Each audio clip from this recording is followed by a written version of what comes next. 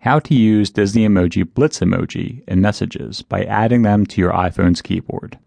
To use Disney Emoji Blitz emojis in your real-life Android or iPhone messages, you'll need to head to the game's Settings menu. Tap the cog icon in the top left corner of the main menu, and then head to the Keyboard option. Tap Keyboard Setup, and then enable Emoji Blitz Keyboard. This will take you to your phone's keyboard settings, where you can swap the default keyboard to Disney's Emoji Blitz board.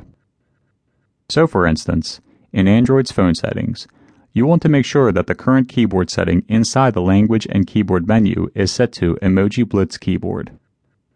You can then swap between your standard keyboard and the Disney keyboard at any time by heading to your keyboard settings. How do I get emojis to show up on my keyboard? Unfortunately, I can only answer this for iPhone. But I will do that at least.